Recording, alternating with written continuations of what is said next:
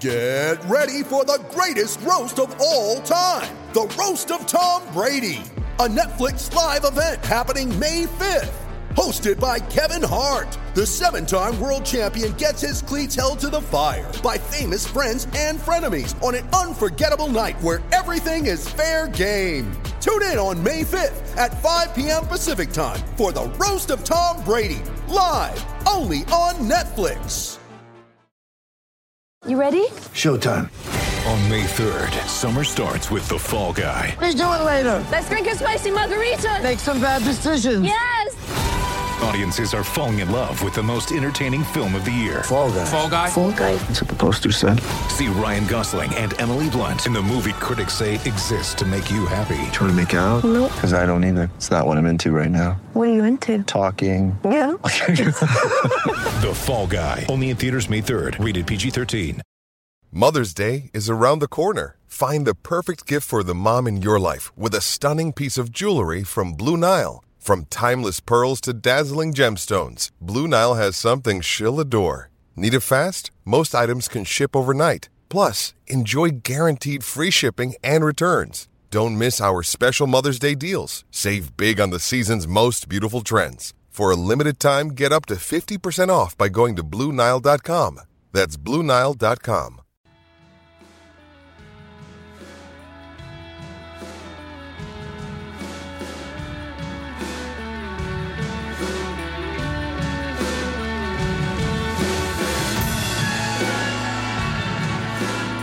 Hello and welcome to the Wisden Cricket Weekly podcast. We've got a bumper show planned for you today, folks. We'll talk about England's white ball series in South Africa, their test squad announcement for the upcoming tour to Sri Lanka, New Zealand's whitewash of India, a test match hat-trick from a teenager, the Under-19 World Cup and the upcoming T20 World Cup in Australia.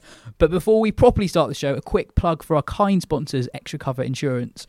When your cricket club is looking for insurance cover, there are a number of options. However, if your club is looking for the widest cover available and a scheme which half of all the cricket clubs in the country already trust, you need to choose Extra Cover Insurance. The Extra Cover Insurance policy is specifically designed to ensure against all the potential risks which face cricket clubs, and with over 40 years' experience, there is no better place for your cricket club to be insured. To get a new quote or to review your existing cover, call for free on 0800 289 301. Send an email to extracover@marswall.com or search online for Extra Cover Insurance. Definitely worth looking into for your club ahead of the new season, which isn't actually that far away. I'm Yaz Rana, and helping me get through everything that happened in the world of cricket this week is the Wisden Cricket Monthly magazine editor Joe Harmon and the editor-in-chief of the Wisden Cricket Monthly magazine, Phil Walker. Afternoon. Hi, Yaz, welcome back. Thank you very much. An extended winter break. You're looking really refreshed. I am really refreshed. There's a glow to your cheeks. Well, as I explained earlier, I basically had a facial, which was for the first time in my life. What's happened? Yeah, so it lost a couple of years. Yeah, I had a day to spend by myself in Johannesburg and thought, you know what, let's have a facial for the first time. Lovely. Yeah, it does show though, doesn't it? It does. Well, we'll knock that out of him over the next 45 minutes. We're recording today's show in between the first and second T20 Eyes of England series against South Africa. South Africa won the first game in East London. With England showing again that they're cross-format specialists in collapses. They fell from 132 for 2 to 176 for 9 in the space of 6 overs to lose that by 1 run. Joe, for a side that's obviously really talented, there are still quite a few question marks around this T20 side. There are. I mean, we talked about this before. They're really top-heavy, and they don't really have a finisher, particularly if they're going to open with Jos Buttler. And actually, watching yesterday, I've been very much in the camp that Jos Buttler should open because he's too good not to face as many balls as possible, and partly just because I want to watch him bat more than anything else as well. But yesterday did convert me to think that actually England have got so many top order options that we're better off using Buttler in a specialist role, wherever that might be. It's making sure that he's in for the last 5 overs, whether that's batting 4, 5, 6. Because we've got plenty with Roy and Bairstow, Banton, Milan. There's loads of top order options, and what they're lacking is someone to do the Buttler role in the middle order, which cost them yesterday. I mean, Morgan was kicking himself because he tried to hit the final ball of the penultimate over for 6, when actually if he'd knocked it down to long on, they'd have needed, I think, 5 off the last over, job done. But then we saw after he was gone that Moen's not that player. That's not his role coming in against the quicks for the last couple of overs, and it cost them. Joe Denley not the answer then? I I mean, it's usually me banging the weekly Denley question. Banging the drum for Joe Denley. I have to say, not in T20 cricket for me, not in the role that he is batting. That's not a role he's really played for much of his career at all, really. So I think there's better options out there in T20 cricket. Phil, where would you bat Jos Buttler? I thought you could say where would you bat. Probably 4 or 5 rather, in that slightly floating position, and ensure as best you can that he faces the last 5, 6, 7 overs of a 20-over game. He's done it so many times before, and as Joe rightly says, with the exception of Morgan, you don't have a natural finisher. Stokes' record is oddly indifferent in T20 cricket for England. That's at generous, least. really. I mean, with the bat, it's terrible, isn't it? Yeah, that's the most coruscating criticism I can manage. Oddly indifferent. Buttler did tear it up in the IPL as an opening bat. I think he made 5 or 6 50s pretty much off the bat as well in a row. It's what got him the in the test start team. of 2018. Got it bizarrely, such as modern game got him in the test team. But yeah, I think on balance, you have such power as well up top. Tom Banton, you tell me, is not actually in this squad. But he is clearly a T20 player, ready to go. Proved it in the Big Bash, just gone. And yeah, I would personally bat him up top in the top 3 alongside Roy, probably Bairstow at 3, and then 4, 5, 6 is a combination of Morgan, Buttler, and Stokes. I guess the problem with Buttler is he is so good, and he can basically do anything in a T20 game. So you can totally see why an IPL franchise would want him to face as many balls as possible. But as you say, England are very top heavy, so the gap in the England team is somebody to bat lower down. So Joe, what is your England top 7? Well, I think this is a broadly pointless exercise. Sorry to say that, yes. But basically, so much of it I think is dependent on form, who's going well at the time, and also the match situation. So Moeen shouldn't be coming in at 7 to face the last 2-3 overs against the Quicks, because that's not his game. Equally, I don't think you can say Moeen should bat 4, because if there's still 7 overs to go, that's when you want Buttler coming in. So I think Moeen effectively ends up being a floater. And Stokes is a real head scratcher with this one, because obviously he has to play. He's Ben Stokes, but he's got no record to speak of in international T20. Only done it sporadically in T20 in general. Obviously had that fantastic IPL, but not much else really. I would be tempted to give Stokes a go at 3, almost play that anchor role, because he's not great when he comes in and has to hit from ball 1. That's not his game in any format really. But he hasn't really got the stats to justify batting at 3, which is difficult. And the other one we haven't said is Milan here, who's got an astonishingly good international T20 record. Could probably feel quite hard done, but I mean, when he's looking at Denley and that side, he must be thinking, how's that happened? But that again is because Denley they think can do a job in the middle order, rightly or wrongly, whereas Milan is top order and they've got those positions covered.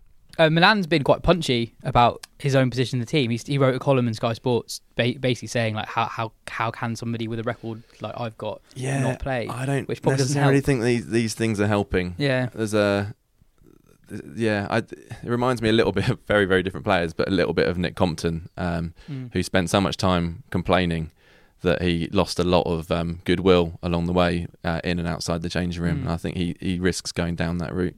Do you think there's a danger that because England won the another white ball trophy in the summer, the 50 over World Cup, that they, when using a very similar group of players for the T20 side, England might have those players fulfill quite similar roles to what they do in 50 over cricket, because that's what's worked so well with that group of players for such a long time.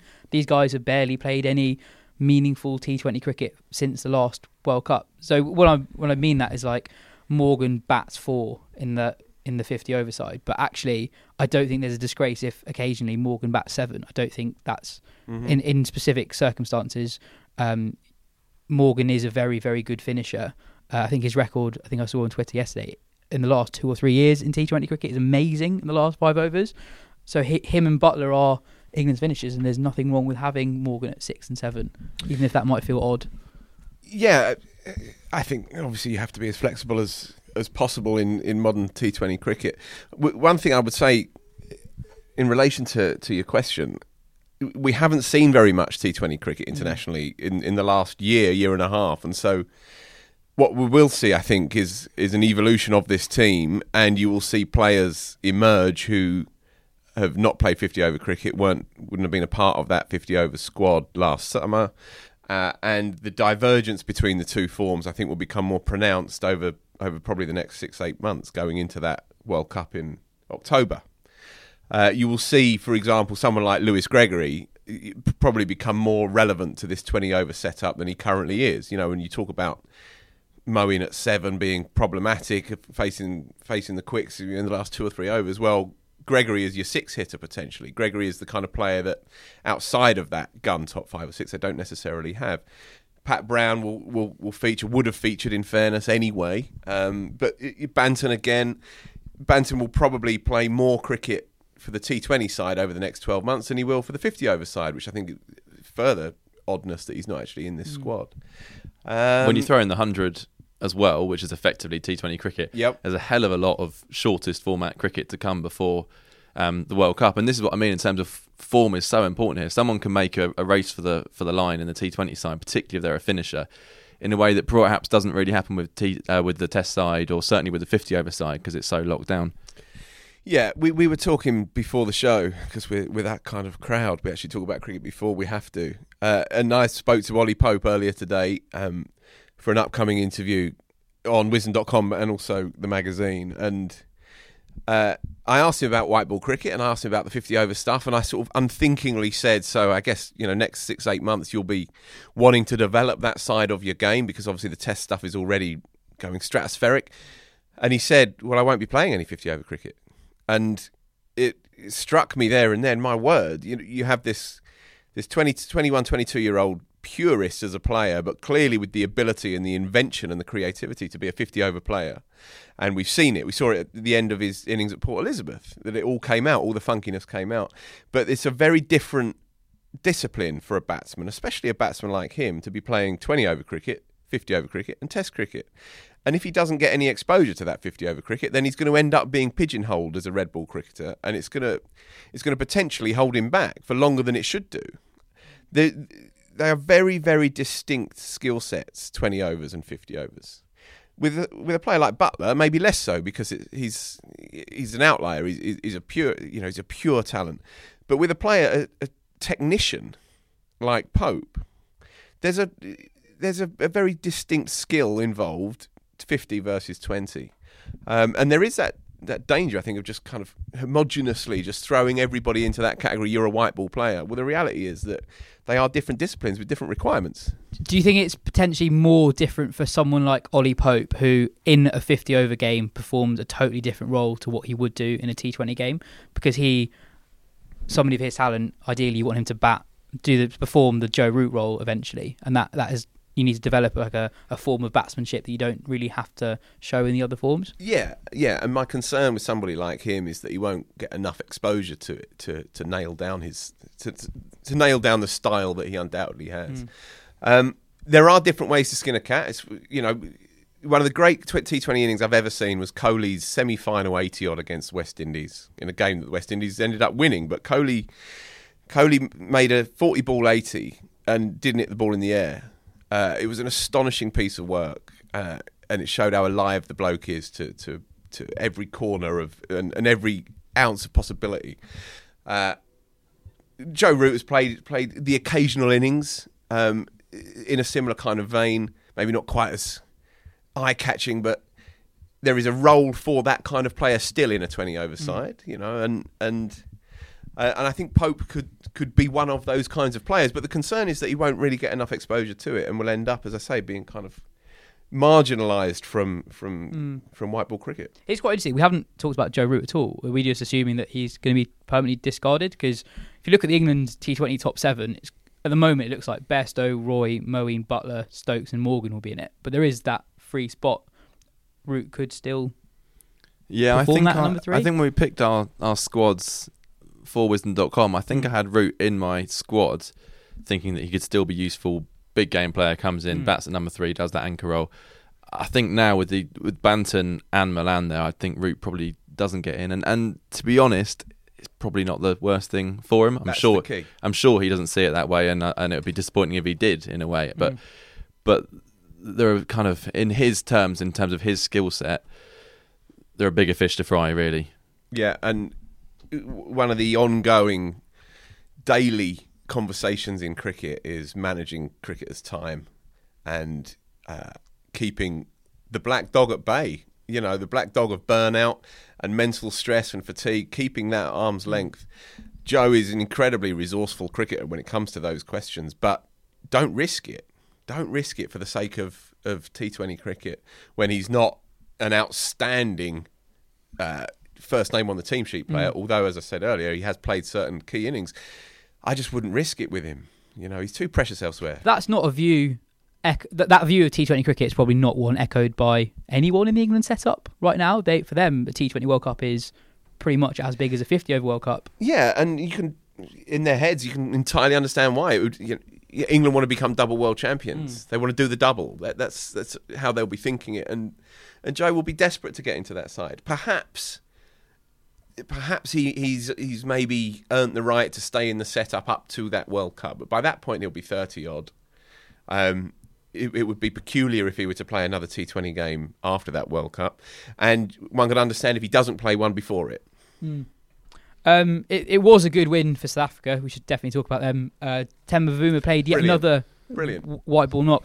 It's odd. I listened to last week's podcast and you guys talked a lot about Bavuma on that one. And I think I do find it odd that Bavuma's played so little white ball cricket for South Africa. He's clearly very, very talented. It was a cameo, not 41 from 20-odd, 23, 24 and he was balls. Gutted when he got out because he knew that 100 was there for the taking. Yeah. The way England were fielding as well. That was one of the worst I've ever seen England field in any format, in any match ever. Could I ask you, England needed 7 from 7, Morgan's in, 5 down, and then he sort of lobs the catch up to long on. And I know he walked off sort of swearing into his chin strap and all of that, but do you think if this was a semi-final of a big tournament, do you think he would have played that shot?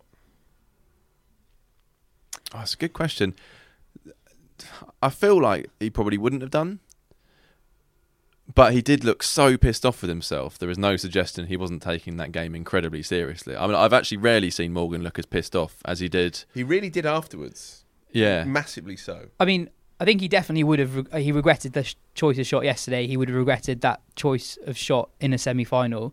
But the fact he played it and got so angry afterwards, I think suggests that was just a failure in judgment. Which the shot was on. It was in the slot. To be honest, it would have gone. And he was also in the over before. He was playing as well as Owen Morgan plays as well. I mean, that shot through the covers, which was the delivery before or 2 deliveries before. Yeah, over extra cover. You could see why. It was almost like he kind of couldn't stop himself. He was batting almost too well at that stage and couldn't help but go for it. It's kind of like the anti-Ben Stokes off the last ball of the World Cup final. Yes. So that is like you think, hit it for 6, hit it for 6. This is what happens when you try and hit it for 6. Yeah. I can't shake the sense that there is... The subconscious plays a part in those kinds of moments. And if the nervous energy is through the roof because the jeopardy is so heightened, if the consequences of you not winning that game are long term or long stretching, if you like, if you're packing your bags and going home having been that close to winning something of real significance, then I don't think he would have played that shot. Also, I think it is really important for England to lose as many T20 games as possible right now. With how talented that squad is, I think they need to lose as much as possible to work out exactly what each all right, well, deficiency... box ticked. Yeah, exactly. Preparation's going great. Sorry, Yaz, could we just quickly add about Adil Rashid, who looked... Oh, what a spell. Brilliant spell. That was like, he was so good. Yeah. So good. Yeah. Have they spoken much about the ongoing shoulder question, do you know? Or is he broadly fit and able to bowl sort of 10-over spells as well in going forward and so on? Has it been? I've not heard any. I've not heard anything. I mean, he's had a long rest now, hasn't he? Which is what they thought would fix it. So I mean, he was bowling. He was absolutely back to his best. Yeah, bowling the googly as well, naturally. Yeah. So a thought that I had watching it was just for England fans as much as anyone else, just have patience with the young English spinners. Rashid is the greatest wrist spinner England have ever had, right? Isn't anyone else comes close across all formats, at least in recent times? Indisputable, really. Yeah, and it's taken him. He made his ODI debut in the same game as Jonathan Trott made his ODI debut. It's taken him over a decade to get to this point, and I think when England fans want to see Best, Crane, Parkinson performing at that level at the age of 22, that's just so unrealistic. It also shows the importance of having, particularly as a leg spinner, any spinner really, having a captain who really believes you and backs you. And whenever you speak to Rashid, he can't help but sing the praises of Owen Morgan and what he's done for his career. And even when he's gone for loads of runs, he'll throw him the ball in difficult situations and back him. And Rashid, he's always had not a confidence issue as such, but I think he has needed an arm around the shoulder more than most of his teammates. And Morgan's done that for him and turned him into, England's best white ball spinner. I'd say he's a better one-day spinner than Graham Swan was at any stage now as well. And I think that Rashid is only 31 as well. Imran Tahir played the World Cup here, age 40. I'm not saying Rashid's going to do the same, but there's a lot of talk about succession with Adil Rashid, partly because of that shoulder. But the next World Cup, 50 World Cup's in India. The T20 World Cup after this one this year is in India. Adil Rashid is going to be a massive, hopefully for England, if they're very serious about winning both those. Realistically, you want Adil Rashid at both they tournaments. can't really afford for him not to play at this stage. It's not like they've got a wealth of options. And even if Parkinson does come through how you'd want, why not play two-leg spinners? Exactly, and I think Rashid is so good that is it realistic to have for Parkinson to reach that level in that time? Probably not, and that's absolutely fine. That's not a comment on Parkinson. Lungi Ngidi bowled brilliantly. So well. The death, his slower balls very, how very calm effective. did he look in those situations as well? For such a young guy, it's quite encouraging signs for South Africa in white ball cricket under Quinton de Kock. Against a very good England team. I looked up the other day. I know he's the permanent ODI captain. Barely anyone ever has opened the batting, kept wicket, and captained in ODI cricket. So Gilchrist did it for like 15 times. Flower did it for a bit, and the person who done the most was Alex Stewart. And basically, they were all way worse when captaining than normal. So I kind of wonder in 50 over cricket. In 50 over cricket, yeah, that could happen with South Africa, even though it has gone well so far. He doesn't strike you as a kind of hugely inspiring captain or inspired to be captain kind of character. There's always been the narrative of de Kock that he's obviously a fantastic cricketer, but he could sort of take it or leave it a little bit. That he's not an absolute cricket badger. He just happens to be unbelievably good at it, which isn't necessarily what you'd think you'd want from someone who's going to captain, keep wicket, and open the batting. It's a huge task. The problem they've got, there aren't a huge amount of other options to take it on. Bavuma obviously would be one if he can prove himself as an international white ball player. Yeah. England also picked their test squad for the upcoming tour of Sri Lanka this week. So the squad was Root, Best, Broad, Butler, Crawley, Sam Curran, Denley, Folkes, Jennings, Leach, Parkinson, Pope, Sibley, Stokes, Wokes and Wood. Joe, is it's basically your squad. Do you want to talk us through it? I guess the recalls for Folkes and Jennings are the two biggest talking points. So we picked our squads for Wisden.com and me and Ed matched. I think in the Twitter sphere that's not necessarily seen as a positive thing, but actually Ben only let me pick 15 rather than 16, so I didn't have Wokes, but Wokes would have been my 16th if I could have picked another one. Well obviously I think it's a good squad. On Jennings, a lot of that he was the one that I was. People... Yeah, he was the one that I wasn't hugely convinced about picking, but look, he's got those 200s in subcontinent conditions. Not many England batsmen get many at all, or any. I didn't think Bairstow should have been playing. I was agreed that Bairstow shouldn't have been picked for New Zealand. I don't think he should have come back into the Test side in South Africa. The situation is bizarre. I now feel a bit sorry for him. But I do. I can see the justification for picking Jennings over Bairstow as your backup batsman, if you like. It just seems odd that they picked Bairstow for South Africa in the meantime. Well, Neil Varani on Twitter asked, how does Bairstow go from dropped in New Zealand, earning his way back with no red ball games for South Africa, get 1 and 9, and now is just rested for Sri Lanka? The management of Bairstow is odd, right? Yeah, it would seem so. I find myself feeling quite sorry for the bloke as well. He's been dragged from pillar to post.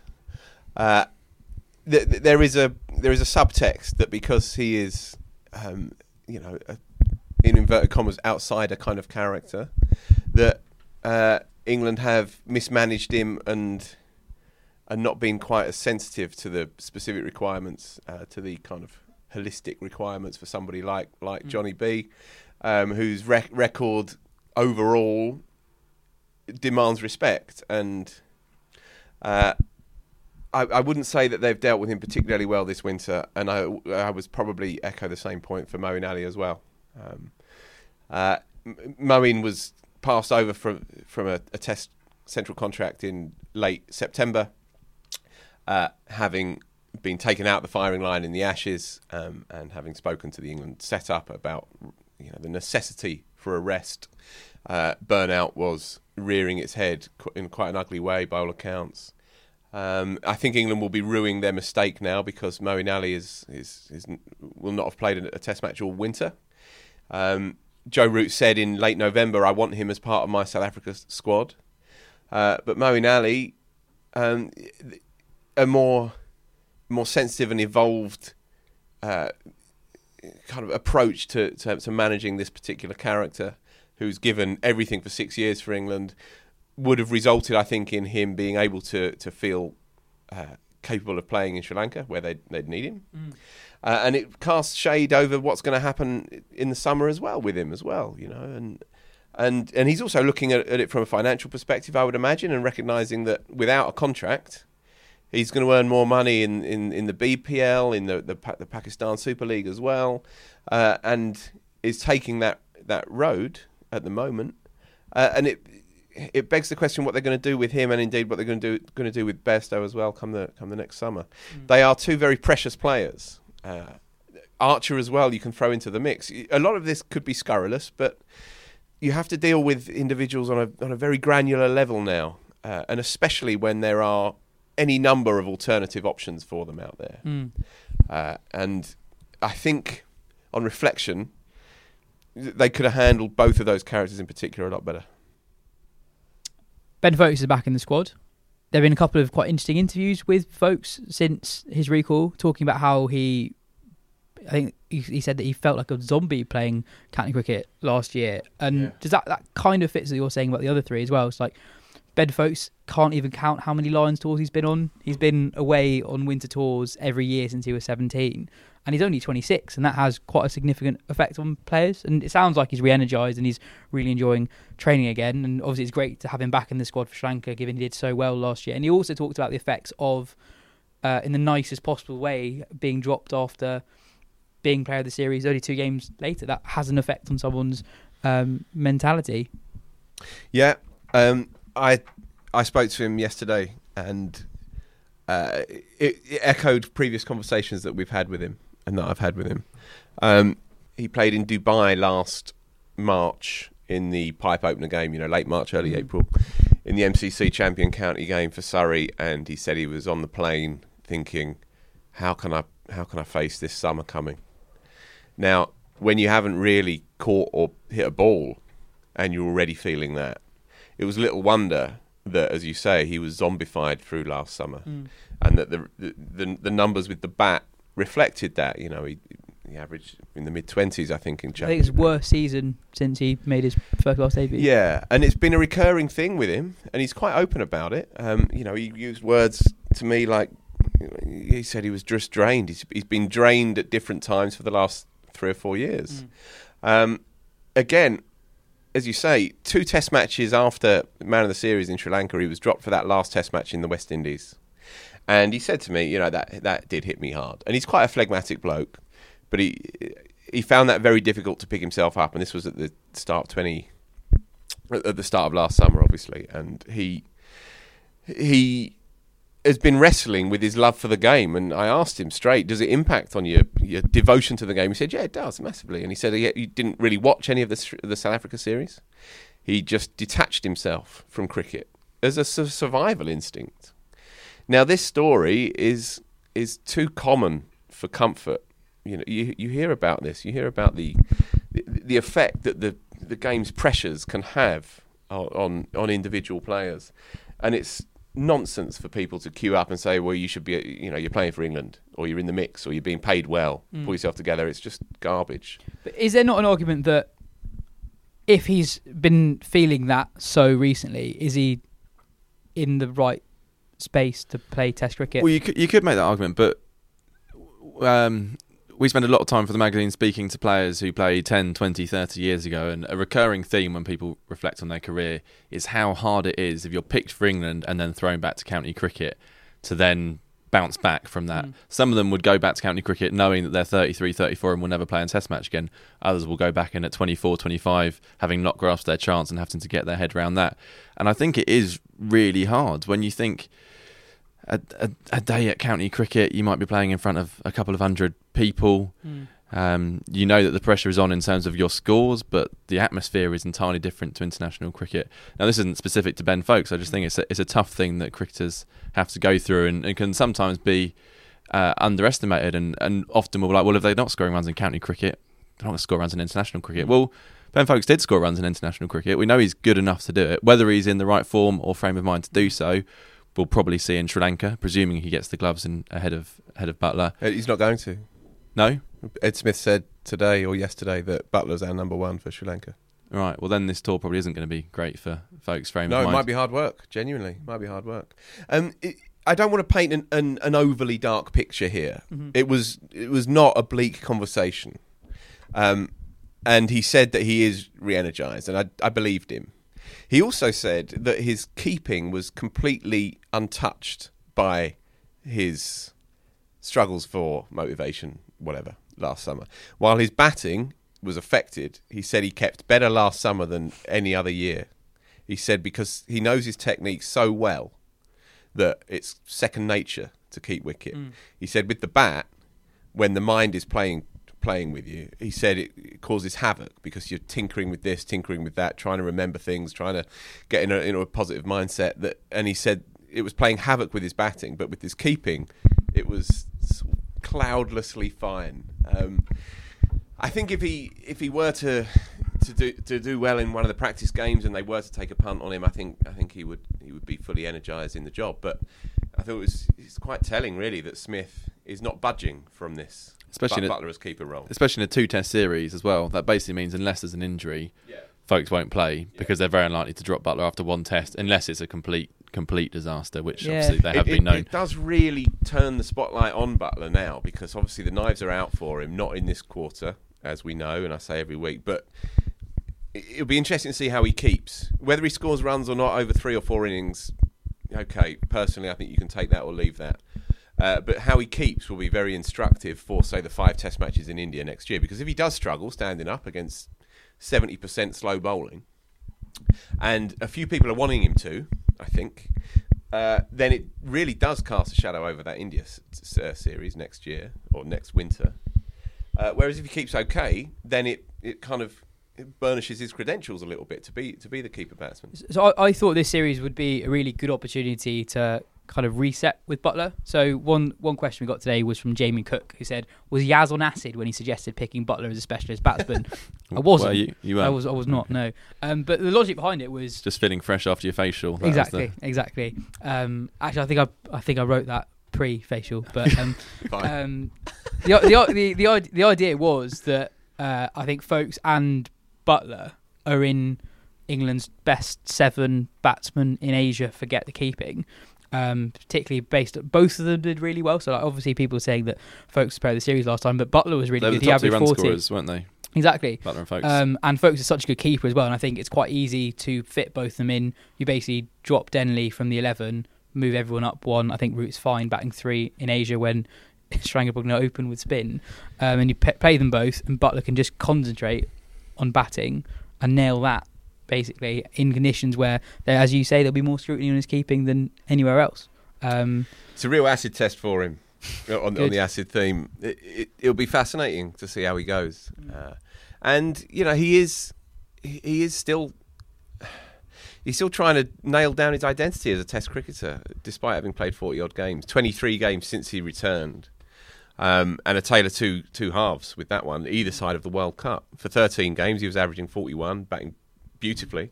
Post-World Cup, when everything was scrambled, he's obviously struggled. But yeah, it'll be interesting to see how he goes. And everyone in that Brains Trust will be desperate that he doesn't balls anything up in Sri Lanka, because then that settles things down a little bit going into the summer, where they want him as their keeper batsman. And as you know, I understand why. Joe, what's your moment of the week?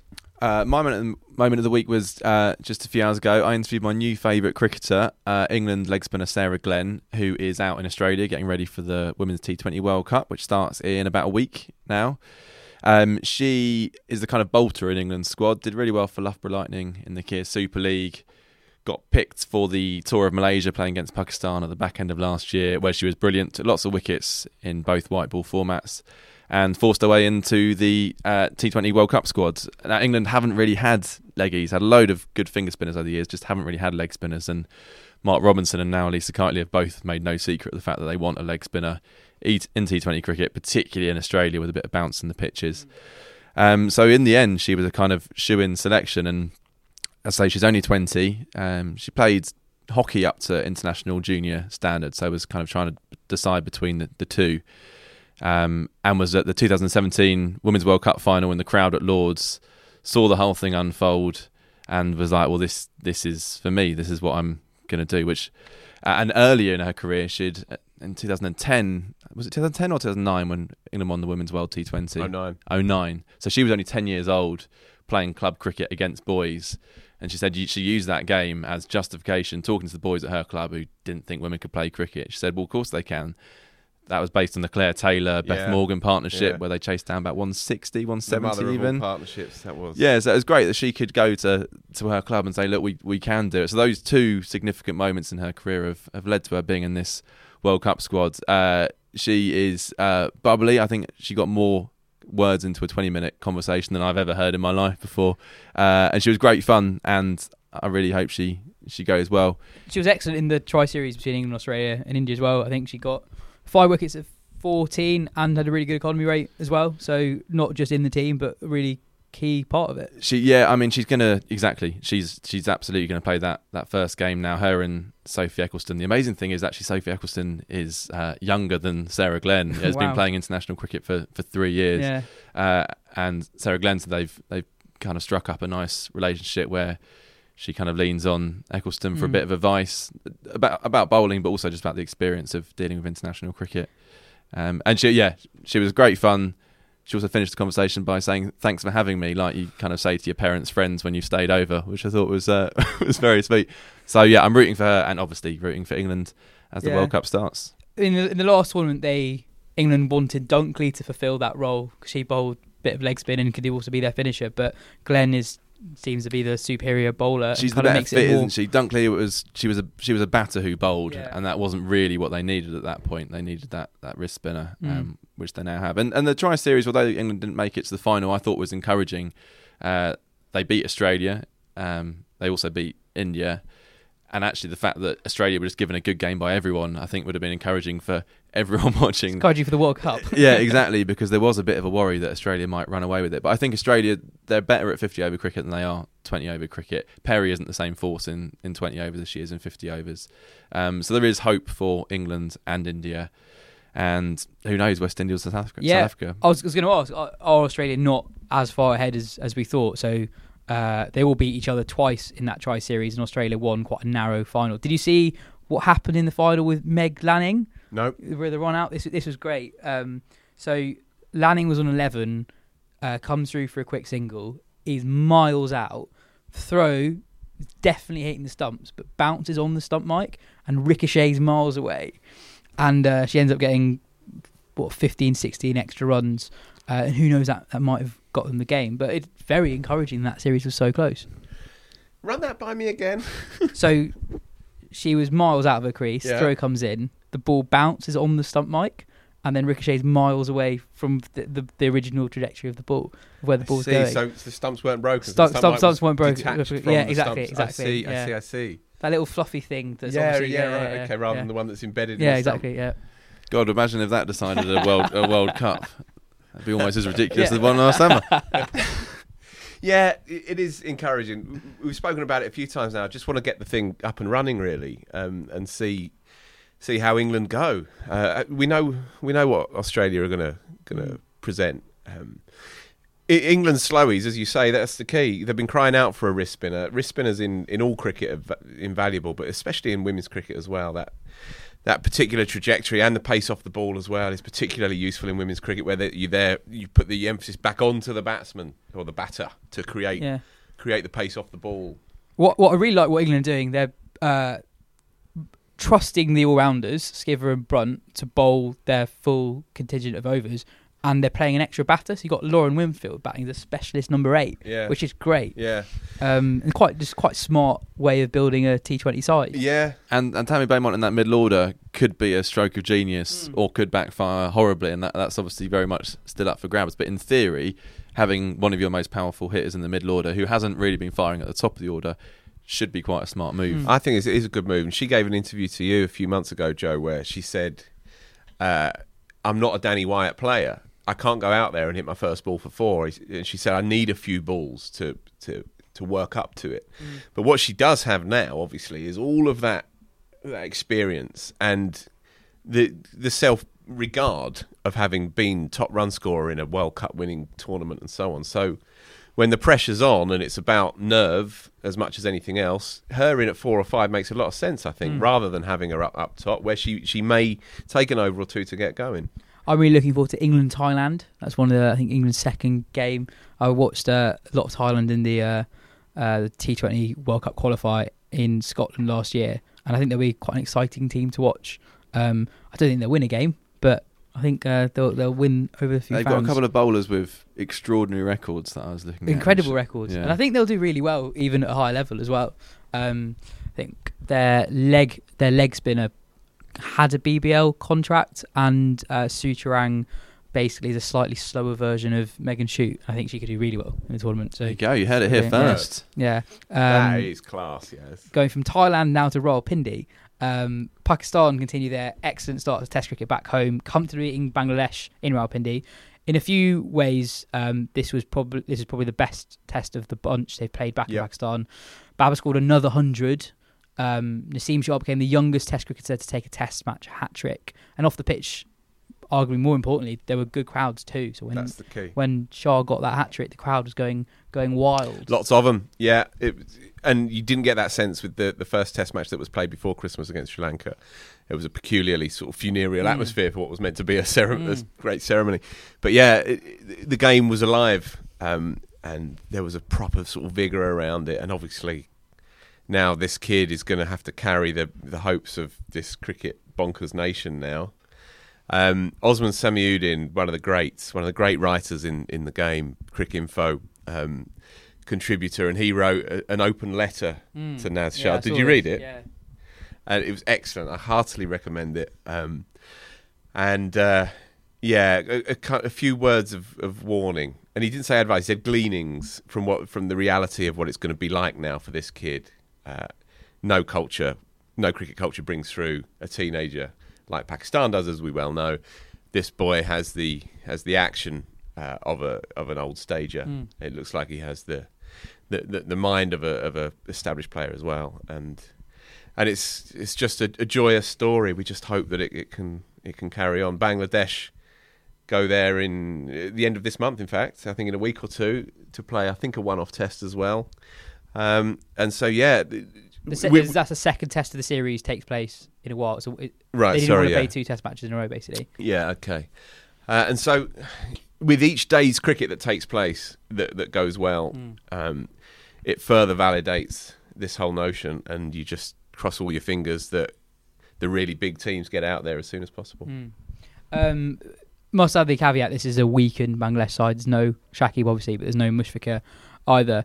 The Pakistan-England Series 8 this year, I think, is going to be a really, really good series. Abbas, Naseem, also Shaheen Afridi, very good seam attack. And also, I kind of like that the pressure's been taken off Shaheen because there's another teenager, but he's still only 19, and he's taken more Test wickets as a teenager than Wasim Akram did, who played when he was really young as well.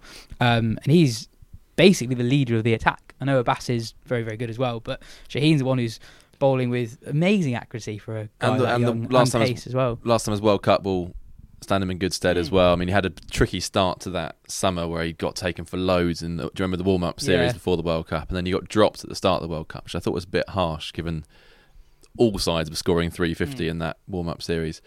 And then came back and he took 6 for, didn't he, against Bangladesh, and bowled really well at the back end of that tournament. So I think that will serve him really well. Just thinking about Naseem Shah as well, I feared for him a bit. Obviously, that Australia tour that they had was so demoralising, and you just wonder the damage it will do to a young bowler. So to see him, and he came out with some credit from that, in fairness, but to see him come back and bowl so well against Bangladesh is great. And Pakistan always give England a good game here. I mean, the worry is obviously always the batting, but Babar Azam can do no wrong. We'll go to our Babar Azam correspondent, Phil Walker. Babar's close to averaging 50 in all 3 international formats. That's just insane. Yeah, he's turned around those Test match doubters quite effortlessly, hasn't he? I think he's Averages like already 67. made over 400 runs in the 3 Test matches in home conditions as well. I think he's got 300s and a 97. Yeah, Was that pointedly at Ben Gardner, that comment there, Phil? Just I felt the doubters out there. Yeah. Look, I think he averages 67 since Ben said that.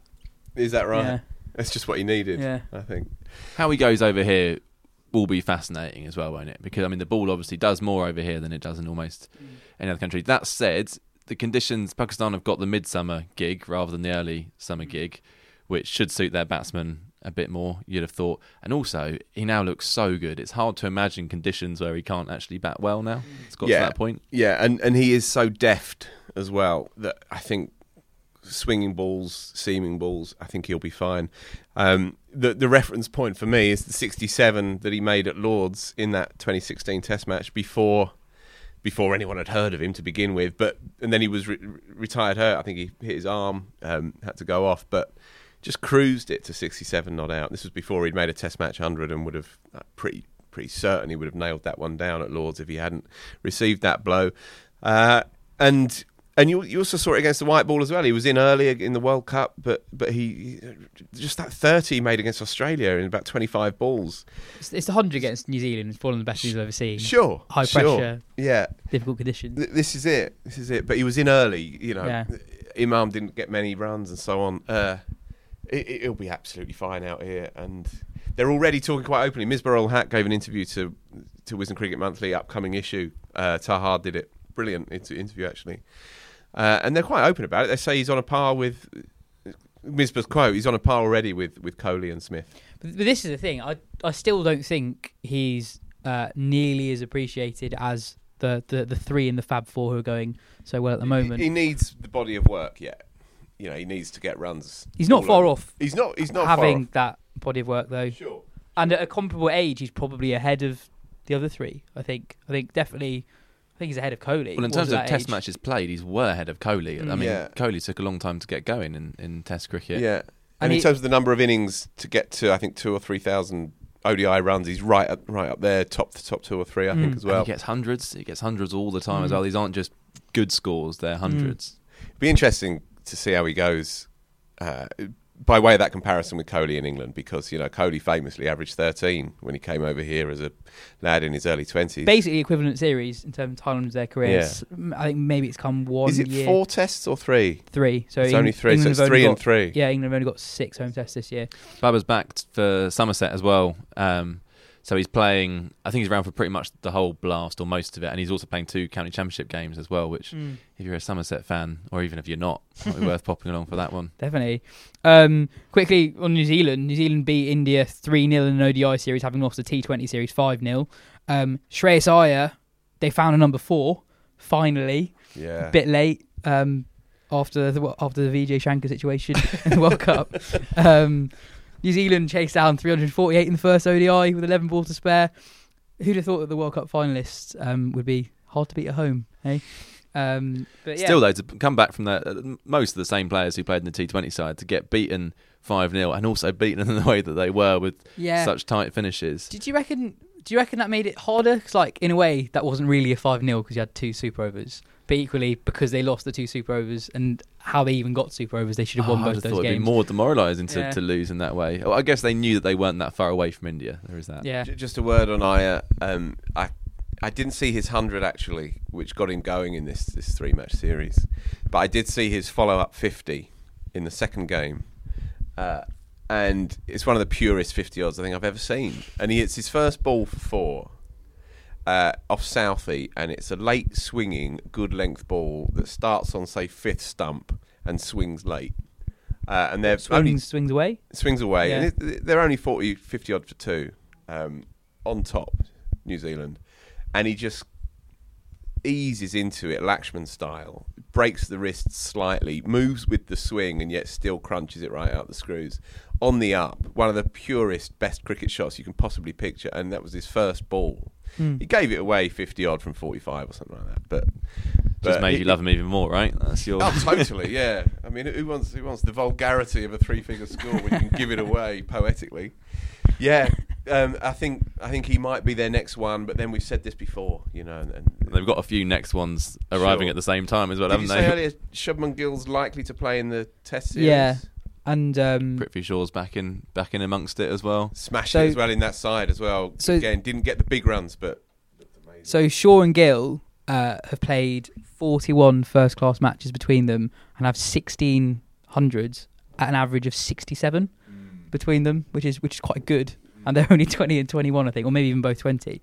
So that'd be interesting. Very quickly. Yeah, but we've got Ollie Pope, so yeah, true. And also, India under-19s falling apart, aren't they? Yes? No, very quickly, we'll talk about Test series. I thought that was a really good link. Yeah, that was nice. Oh. How do you see the Test series going, Joe? I think India will win. I think, to be honest, with India's seamers, I think it'll be quite a comfortable victory. I do. I know New Zealand's record is formidable at home, but there's got to be some after effects of what happened to New Zealand and Australia as well. I mean, that Test side was kind of torn to shreds out there. Yeah, true. Yeah. I mean, also it's a 2-test series, so I mean, it's hard to call, isn't it, with a 2-tester? It's a shame, though. I mean, this should be a marquee series. It's nonsense. I mean, in theory, this should be one of India's biggest tests away to New Zealand. Yeah. And after this, they don't play a Test match until October as well. November when England go out there after the T20s. That's not until January 2021. Is it January even? Right. Okay. I might need to check that, but I know there's a large gap now from here on in. Yeah. Under 19s. Doesn't work now, does it? Yeah. Well, we're close to it. Who are your standout players, Yaz? First, going to talk about the final. Okay. So that was my moment of the week. Very strict with the order, isn't he? With his comeback. We've got to talk about the final. First before we go to the players. So Bangladesh won it for the first time in their history. So just for context, the final and the knockout stages were taking place in a small town called Potchefstroom, population 40,000, an hour and a half drive away from Johannesburg. Did you see any snakes? Didn't see any snakes. But the crowd was full of Bangladeshi fans who'd come from everywhere. Superb. If Bangladesh are playing cricket, they're going to be fans there. So it was an incredible atmosphere for an under-19 World Cup game in the middle of nowhere. I trust you got some good content out of this. Oh, lots of good content. And India were going quite well. They got to 156 for 3, then properly collapsed to 170 odd all out. And Bangladesh kind of crawled to the target. Bit of rain towards the end, so as revised targets, they came out needing like 7 from 5 overs. But what was interesting about the Bangladesh side, they were clearly a very good team. I think the England players at the start of the tournament said that they thought Bangladesh were the best team. And Bangladesh, I don't think, have any particularly standout players who looked a cut above at that level, but they just had all bases covered. Right. They had a good seam attack without being brilliant. They had a decent spin attack without being amazing either, and had 4 or 5 quite solid batsmen without looking incredible. They were very good at rotating the strike that I've mentioned before we came on. That was one of the real standout things in the tournament. Very few players could actually rotate the strike well against spin. So spinners overall had a really good tournament. And Bangladesh had 4 or 5 quite good batsmen. They've got a left-handed opener who smashes it called Tamim, which is great. And then they've got a middle order pairing called Hridoy and Joy. And Joy scored 100 against New Zealand in the semi-final. So he looks a really good player. And this guy Hridoy scored like almost as many youth ODI runs as anyone ever, basically. So he's another prospect. And they got a left arm quick called Shoriful, bowls a bit like Mustafizur. You can see him making impact. And they got a left arm spinner called Rakibul, who took a lot of wickets throughout the tournament. But if you were about to ask who are the standout players in the tournament, I wouldn't say any of them were Bangladeshi. So the one who I think will play international cricket and do very well quite soon, it's a guy called Ravi Bishnoi at India, leading wicket taker in the tournament, bowled quite quick leg spin, similar to Rashid Khan, taken more wickets than any Indian has ever taken in an under-19 World Cup. He's got an IPL gig with Kings 11 Punjab. I was looking at their squad, they don't have a standout domestic spinner or a leg spinner, full stop, so I think he'll play. So he's playing then. So I think he will play. Yeah. And if you look at the India squad, I don't think Chahal is an absolute nail-down long-term fixture in that team, and I think Bishnoi is someone who could quite realistically take that spot. In the final, his spell basically made it a contest. So Bangladesh were 60 odd for none in that run chase, and he took 4 for basically nothing. And he's a 19-year-old or even younger? 18 or 19, I'm not sure. But so he looks really good. Standout batsman was another Indian, Jaiswal. Oh my God, this guy's class. Like, he looked so dominant in that tournament. So India's problem was they might have a brilliant middle order, but they didn't get a chance. So they sounds familiar. Yeah, yeah, genuinely it does. Yeah. So Jaiswal scored 100 in the semi-final against Pakistan, unbeaten. So they won that by 10 wickets. Yeah, I saw that. They beat Japan by 10 wickets. They didn't lose a wicket against New Zealand, and he scored lots of runs against Sri Lanka as well. So the only game where he got dismissed for less than 50 was against Australia in the quarters. And it was him getting out for 88 in the final that turned it. But he looked in such complete control of every situation that he was in. And yeah, it's really good story. So Adia Sharma on Wisden.com wrote a really good article a few months ago on his story. So he basically got picked up by a coach in Mumbai who he lives with and basically calls him his dad. So yeah, it's a great read. I'd recommend that. I guess the problem with Indian batsmen is there's so many of them. It's like even though I thought he was amazing, I don't know if he's actually going to play anytime soon. Also, there's no such thing as a sure bet either. Watching bits and bobs from the tournament reminded me of Unmukt Chand, who I think was actually the captain of the under. He was, yeah. And scored 100 in the final as well. Yeah. I don't think he has a contract anymore. I don't think he's actually attached to any side at the minute. And I think he's struggling in the backwaters of first-class cricket, but he hasn't really featured in the IPL much at all. And so you think with Indian batsmen that it's a given, because you think of the number of people that they are climbing over to get to that point, and you quickly transfer from 19-year-old to IPL to sniffing around the Indian setup itself. But there's no such thing as a sure bet. Yeah, I see what you're saying. I'd say with Jaiswal, he's already got a list A double 100. He's got an IPL gig with the Rajasthan Royals. I'm not writing him off yet. Yeah, no, I get that. But I don't know. I just felt... what I'm saying is I totally get what you're saying about how you can't really predict. But if you're going to predict anyone from that tournament... And I did ask you to. Yeah, he's... Yeah, the dominance he had, and also like that the greed as well. Like he obviously wanted to score so many I mean, runs. really, he should be dropping himself down the order a bit there from what you've described. Seeing as they're winning every game by 10 wickets. Yeah, exactly. And how about Sorry, he had the number 100 on his back when he played in the Under-19s World Cup, didn't he? He actually had. That's the brass of the kid. Yeah, There was a great moment after the semi-final 100. Jaiswal comes over to the Indian fans and It was a bit Nasser Hussain after scoring his 100.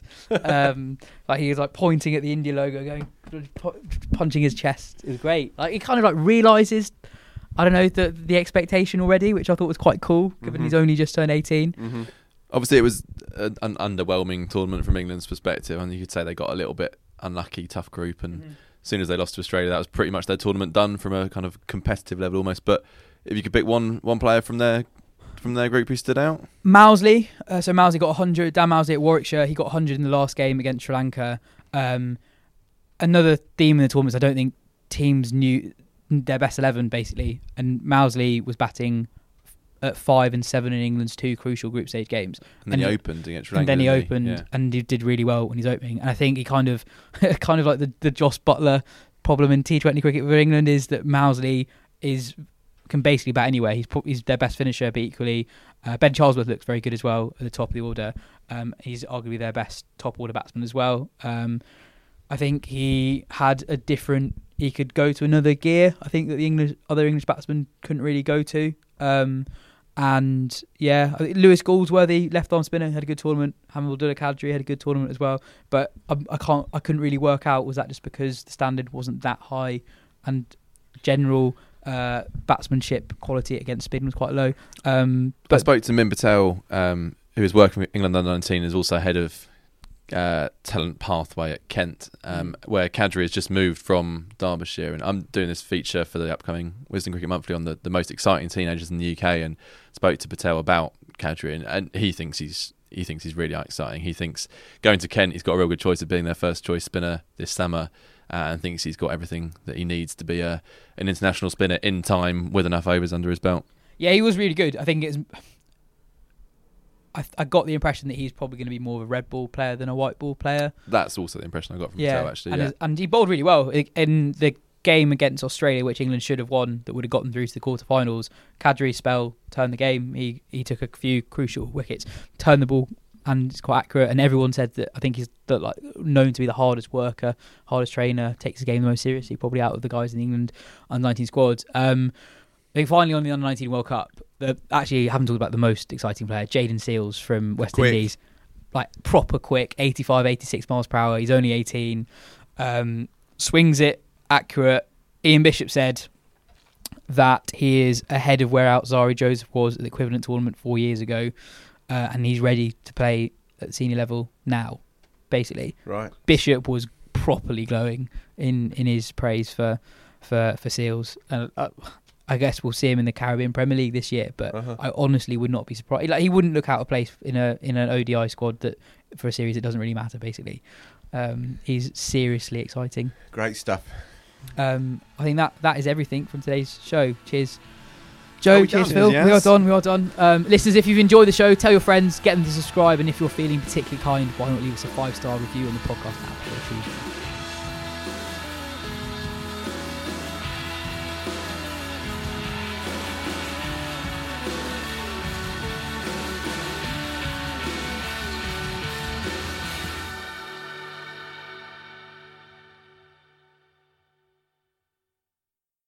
Sports Social Podcast Network.